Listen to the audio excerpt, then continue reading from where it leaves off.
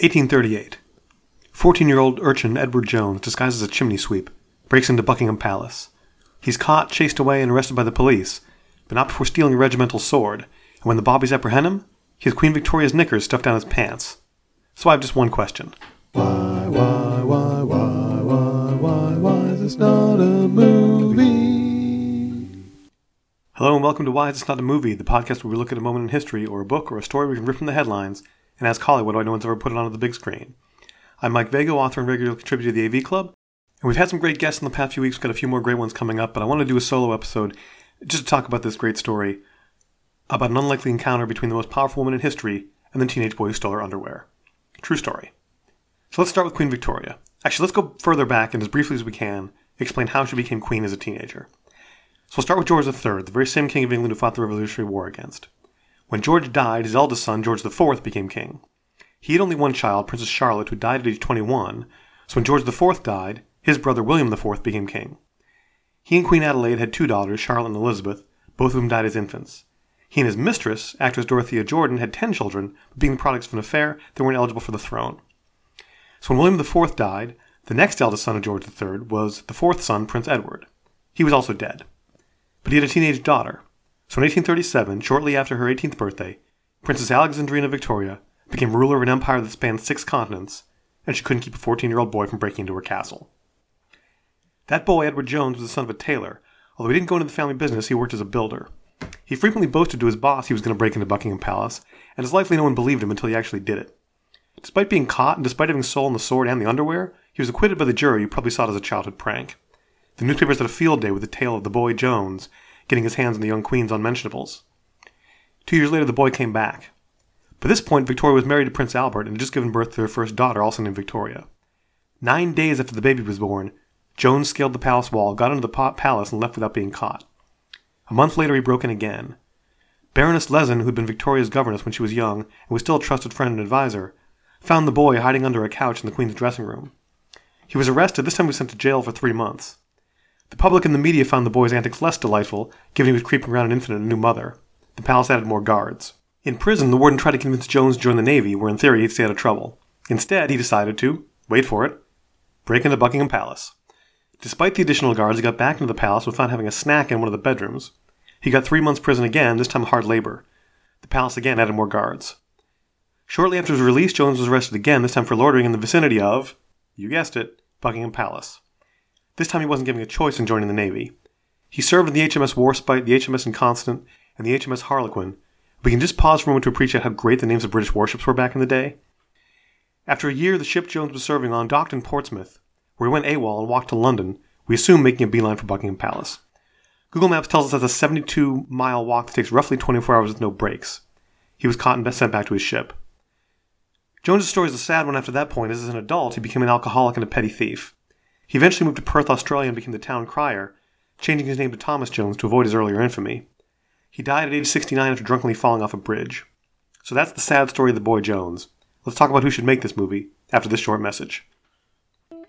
This fall on CBS, Law Doctor, saving lives, closing cases, and making her parents very, very proud. Why couldn't you be a doctor and a lawyer like your sister?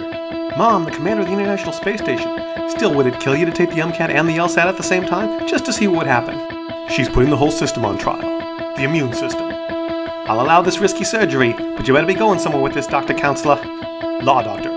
Coming 10 o'clock Wednesday and also every other time slot this fall on CBS. Now, before we get to casting, I have a question I don't usually ask on the podcast, which is, why shouldn't this be a movie?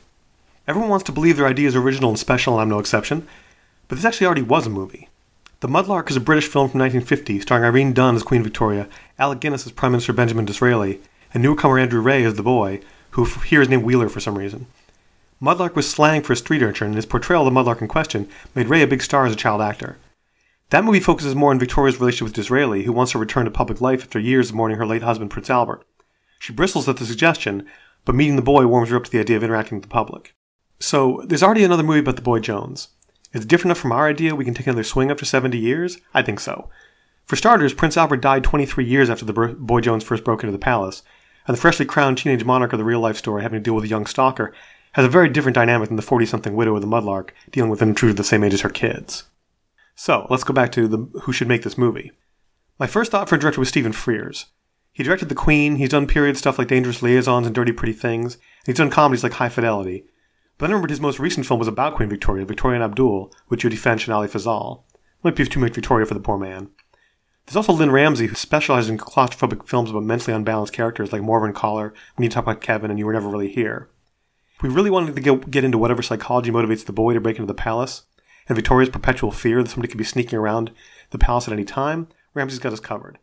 That might be a little dark, especially given the public at the time initially saw the boy Jones as an amusing prankster.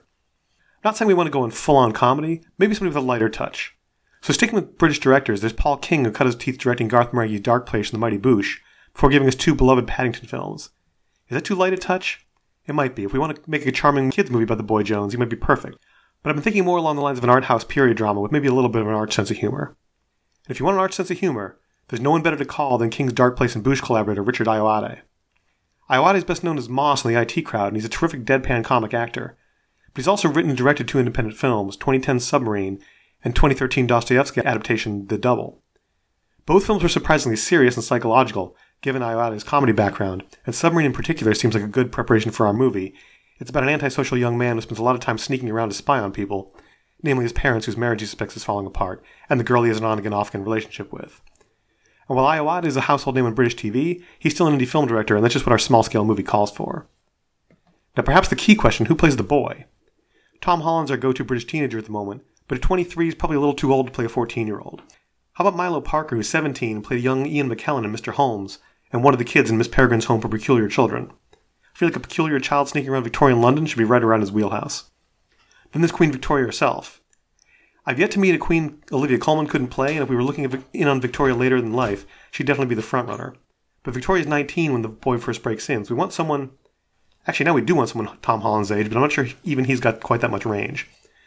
Millie Bobby Brown is English and great and everything, and I always suggest Stranger Things cast for this show, but somehow she's still only 16. How is that possible? Too young to play a queen who just had a child the second time the boy breaks in. Daisy Ridley's a possibility. I can see her as both regal and being unsure of herself. But she's 28, and I think we need to think someone a little younger. We really want to underscore that this Victoria is very young and very new to the monarchy. We want somebody who doesn't feel all that much older than the boy.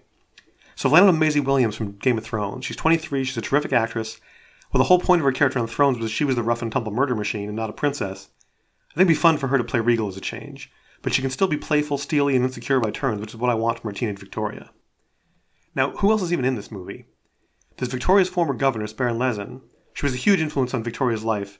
As her father died before her first birthday, her mother didn't get along with the royal family, and raised Victoria largely in isolation.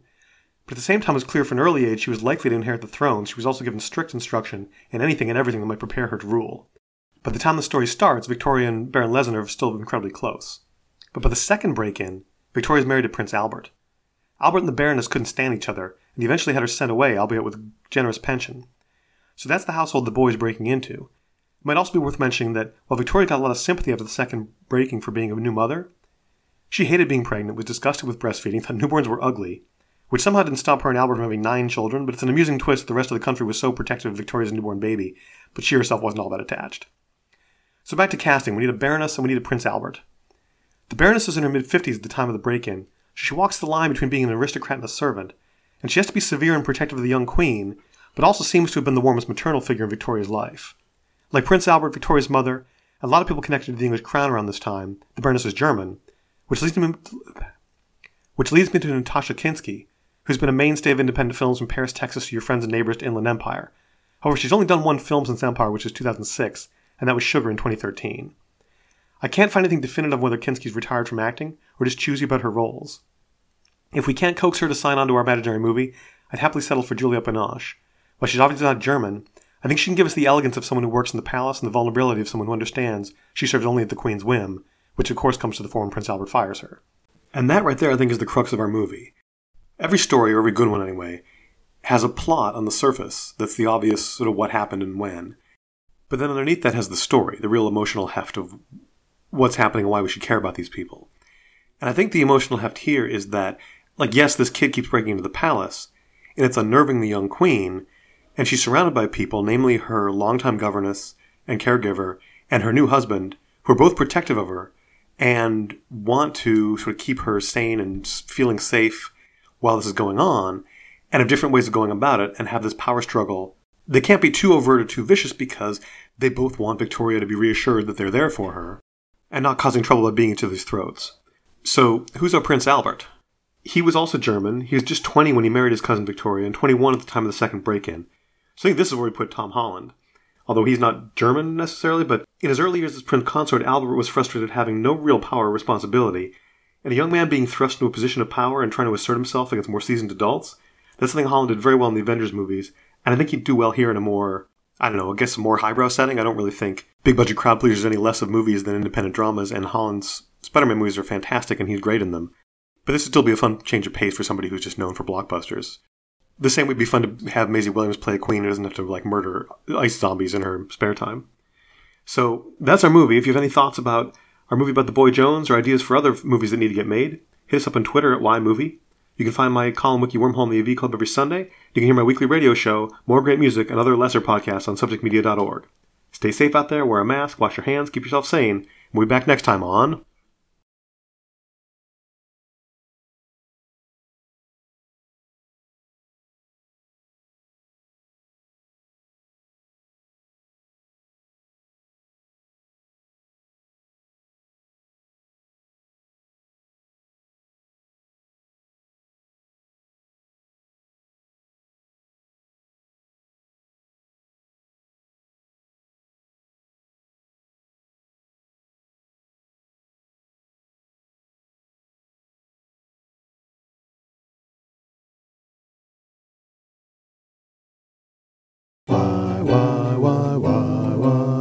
Why is this not a movie?